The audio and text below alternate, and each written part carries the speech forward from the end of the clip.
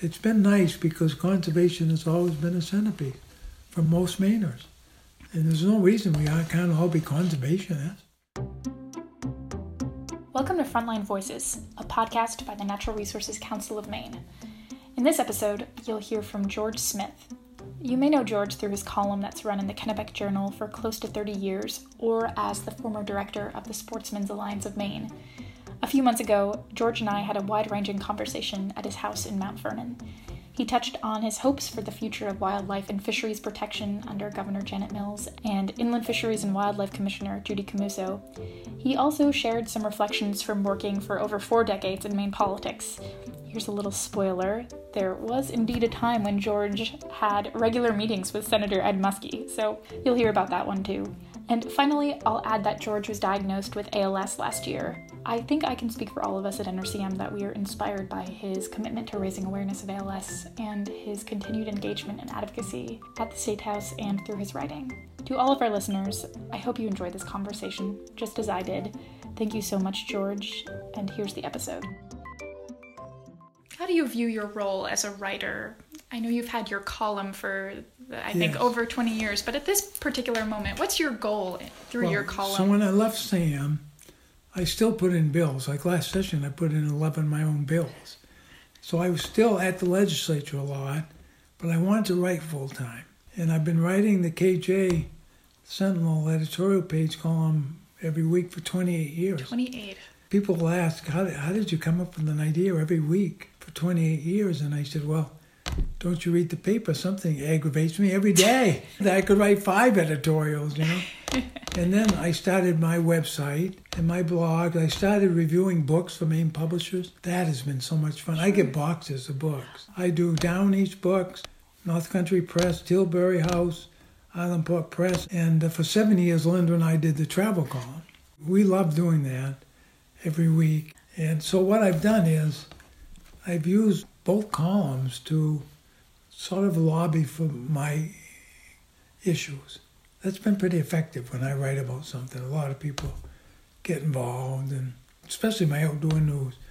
They get into wicked arguments. In the comment section? Yeah, now, if it's on my website and it's a nasty comment, I take it off. But the Bangor doesn't. They just leave it all on there. But so I've really enjoyed the writing, and now I'm down to, my hands are really weak, so I only have 2 fingers. But I use that Dragon software that you talk and it types your words. And it works pretty good, really. That's good. We've got a laptop now that I could actually write with my eyes. It's amazing. Wow. Pine Tree Society in Bath taught us how to use it. They recorded my voice so that if I lose my voice, I can type something on the computer and Linda will hear my actual voice saying. So my first 2 phrases were, I want a beer and I'd like wine. The illness is tough. Sure. My legs are getting really weak. So I use the walker in the house and a wheelchair when we go out. But I'll tell you, the people with ALS are inspiring. Absolutely. I work a lot now with the ALS Association, Northern New England, and they help everybody in Maine and New Hampshire and Vermont. And I'm helping them right now raise money for their annual walks. So I've written 7 columns in the newspaper about my illness. But people want to know what's going on. Absolutely. And the paper's been very supportive of letting me do it. You know, thank you for... Oh, I love this. And your group is... I love working with them. I mean, I agree with them on all the issues. Yeah. Well, thank you, of course, then, for taking the time to meet and have this conversation. And I'd be curious to know, what are some issues that you're following closely right now related to conservation or... Well, of course, I focus on the Fish and Wildlife Department. Yes. So I listen to the hearings. I've written testimony on 3 bills that my friends read my testimony. On my turkey bill yesterday, I bet they mentioned my name 2 dozen times. And Dave Trahan from SAM got up and actually opposed my bill. And he said, George, do not report that I opposed your bill. Yeah. And then I wrote 3 columns about what they did yesterday. But I do conservation issues. Sure. And then in my KJ column, I focus more on bigger issues like taxes. I could write every day, honestly. There's a ton of stuff going on. Are there any issues that you're following now that are causes for optimism, causes for concern? What's captured your attention? I'm very optimistic because of Janet. We've gone over her goals and my goals, and a lot of people don't know she has a great sense of humor. and she loves to fly fish. So somebody has created the Governor Janet streamer fly. In fact, she gave me one. I've got one. And she's backing Judy and all that she wants to do at Fish and Wildlife. We've got some really significant changes coming at Fish and Wildlife, improvement. And Janet's a strong conservationist, so we're going to get Land for Maine future money. We are. I've been impressed. Fish and Wildlife Committee has basically done whatever Judy asked. So I told her, get in there and get a good relationship going with the committee, and she did. And they really trust her, which is excellent. But that's what I do, and lately there's been so many things. I've gotten to started to write columns with like 6 issues in there instead of just one. There's a mainstream on my website, georgesmithmaine.com, where you can see all the articles I've written for the KJ, and so you could pick out a few conservation issues. Well, I know that for the past 6 or 7 years, you've written a bit about how climate change is impacting Maine. Oh, yes. And I'd like to know what informed your choice to focus on this issue and raise your voice in the column. Well, I think it was a lot of reading. I mean, certainly NRCM's activism helped. Got a lot of information from them. But I read everything nationally and even spoke to Angus about it. Angus and I are very close. My dad did an ad for Angus. And his first campaign, and essentially, they wanted a real Mainer. So we picked Dad, we did it in his living room. And the essence of his message was, yes, Angus is from Virginia, but he's still okay. He and Dad became great friends. So I've talked to them, and I've actually talked to Jared, too. He's all over this. But I think it was just reading over time. And also, very much it was my experiences. I can see the changes. The environment, the North Woods, wildlife has changed tremendously. I mean, we have opossums now. We never had opossums, and you're seeing different birds, and some are disappearing, and the habitat changes for deer. I mean, I've seen the impact on habitat, and so that was very convincing for me, because I'm in the woods. I was in the woods. I lived in the woods, and I could see the changes. Like, we've been here 40 years, and for the first time last year, this stream stopped flowing for 6 weeks. I've never seen anything like that. And it wasn't good for the fish. And I have seen serious changes in the fish population. So, well, here's another thing. I used to go up, it's about an hour to Rangeley and another 20 minutes to some of my favorite waters. And I would fish for the day and come home at night. And one night, I saw 40 moose along the road. In the spring, they're right there eating the salt, licking the salt. 40. The last few times I went, I didn't see a single moose. So that tells me something, too. What's happening to the moose, Why do we have ticks now? We never had ticks. All of those things convince me it's almost too late. We got to get going on this. Janet is all about it, so that's very helpful. I hope the legislature gives her everything she's asked for. And so when people contact me and want me to write something, I usually do. Like, I jumped into the CMP thing. It's a horrible thing. And is there a particular reason that you're concerned about it? Well, they're ruining the habitat. I thought that TV ad they got where this couple has this remote sporting camp where people come to enjoy the mountains, hiking and snowmobile, and they showed the mountain. It's incredible. And that thing is going right through those mountains. Their business will be ruined. That's a very powerful ad. Have you spent a lot of time in that particular region? Oh, yes. The Forks and Rangeley and Jackman. I mean, I've hunted and fished all over there for a long time. I especially like Rangeley area. I have fished every water in Rangeley. There are a few particular issues that I'd just like to hear your perspective on. And, this year is the 20th anniversary of the removal of the Edwards Dam. Would you share some of your memories from being part of the coalition to remove the dam and what stands out? Well, before it was removed, I used to stand in the river and catch fish below the dam. So it wasn't that easy a decision to take it out. But I quickly figured out we'd have a lot more fish. And almost the day after it went out, my friend Harry Vanderweide and I started fishing in Waterville to Sydney. Unbelievable fishing. So it opened up then we went to the Sebasticook. We got that open because there's a lot of spawning area. Right. And that was really I don't take any credit for it. It was environmental groups. I participated, but they really got the job done. And I applauded them for it. But then I became a real advocate for getting rid of dams. I still am. Still got a lot of dams that are not even used anymore, but are preventing our fish from getting upriver. But they have accomplished a lot by taking out dams. So a lot of other fish have benefited. And so dams are a huge problem still in a lot of places for our native fisheries. But it was really the Edwards Dam that got me started on that. Was it? And so I credit the environmentalists, really, with that. I wouldn't have really thought about it. Because I was catching fish below the dam, I'd go over on my lunch hour and catch 7 or 8 fish. You have written often and frequently about water quality protections. Yes, that's huge. I'd like to hear more about some things that stand out, but one of my coworkers, when I was planning for this conversation, he remembered a couple of years ago for the mining bill to ban mining in the state. Yes.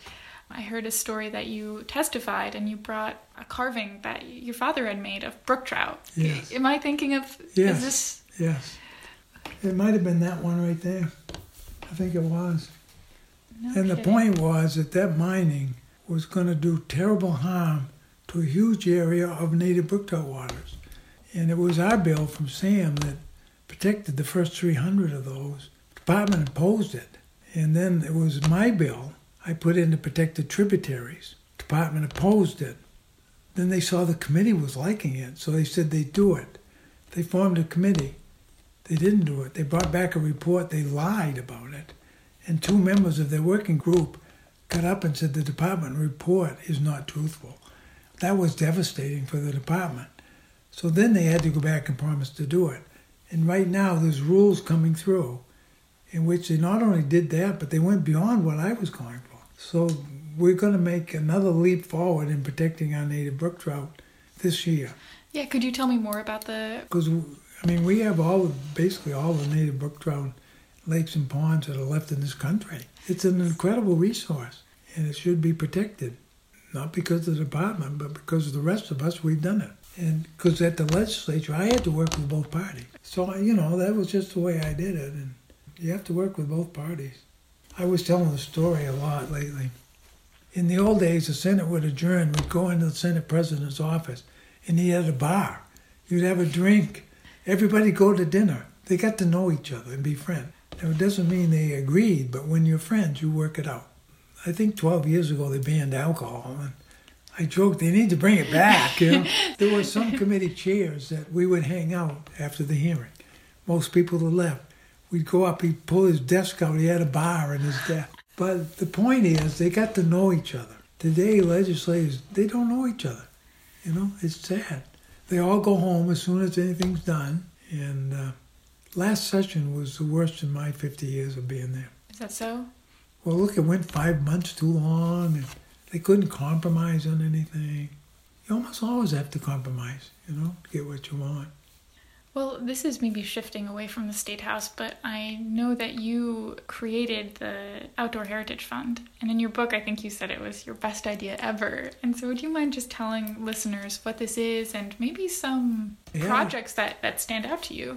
One session, we had not got the money for several Fish and Wildlife important projects. And I was up fishing at camp thinking I came up with the idea of a new source of money. So I came back and Sam endorsed it, that I worked for, and then I got Audubon involved.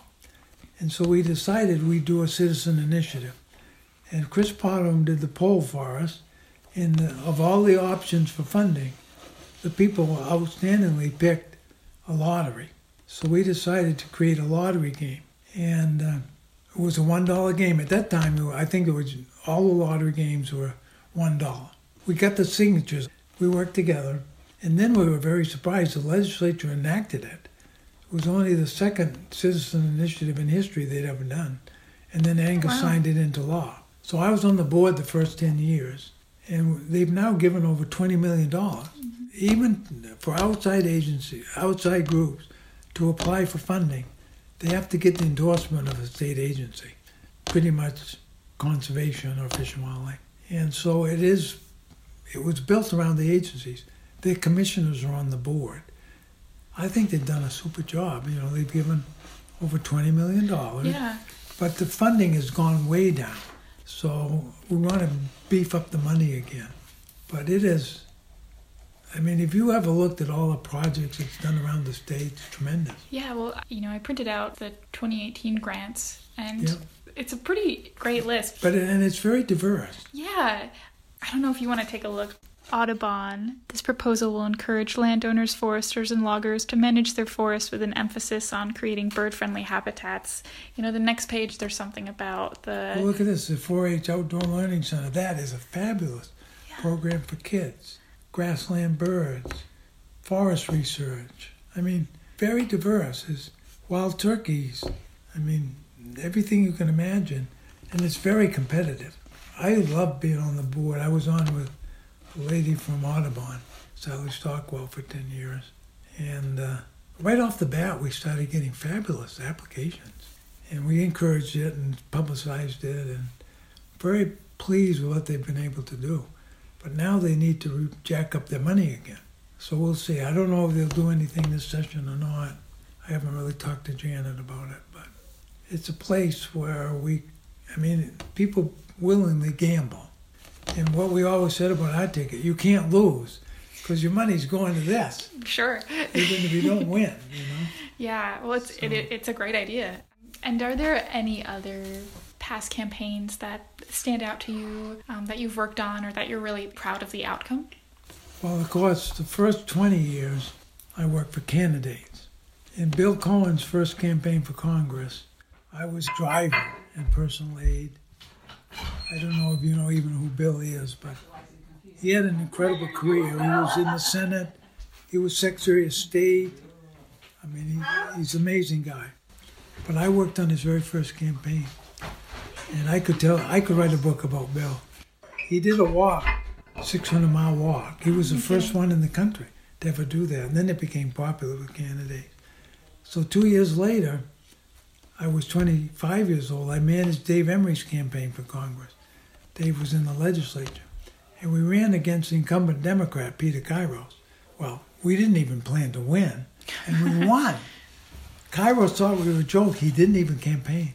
So we won by 860 votes. We had 3 recounts, and one of them was in Washington, D.C.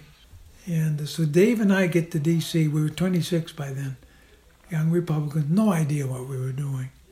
And Ed Muskie was this big, prominent Democratic senator. Ed did everything he could to help us. We had all kinds of meetings in his private office. And today, no prominent member of one party would help a young person in the other party. It just wouldn't happen. But it did then, and some of Dave's best friends were Democratic members of Congress. I lived with Dave in a house in Alexandria the first year, but I hated living down there. Did you? So I created a job where I could go back and forth. And then in '82, Dave ran for the Senate against George Mitchell and lost. And so that's when I started my own business. I did comprehensive plans for 8 main towns. That's when we first started those. That was fun. Most of my rural towns didn't like being told by the state what they had to do. So my plans were full of instructions to the state, what they should do. It was funny. And I started managing ballot measure campaigns. I did a lot of those, both collecting signatures and managing the campaigns. '82, I was president of SAM. I was on the board. In '91, and I got off the board next year, but by 1991, they had fallen on real hard times. They'd lost almost all their members. Their director was a disaster. And so they fired him and hired me as a consultant. I got things squared away, and I liked it so much I stayed for 18 years. But a lot of people don't realize, even when I worked for SAM, I worked here at home. If I worked in the office, I could get nothing done because everybody came in and wanted to visit with me, And I focused on the legislature because over 90% of our members every year said they were in SAM because we represented them at the legislature. That's really important part of the job. But we started all kinds of initiatives. We were conservationists. We really were. And I was very involved. Immediately, I partnered with all the environmental groups. So I reached out for SAM, and we all worked together. And we accomplished a lot of great things over the years. And then after 18 years, I decided I wanted to do the writing, and I was ready to leave. But it sounds like you're still no stranger to the State House, and you're still really involved. Well, it's frustrating because I've been joking with the members of the committee that their work and sessions and hearings are way shorter now that I'm not there. But a lot of the times, a lot of legislators today don't have any historical knowledge. Term limits have been disastrous for that. And they would call me up to the podium to explain the history of an issue because I've been there forever, And I really found that valuable. I was more a partner than a lobbyist, And I miss that. I really do. And I was going in for a hearing, but it's such a job to get there and upstairs and in there. And so both Ed and James are reading my testimony whenever. And the committee's very open. I hear from them.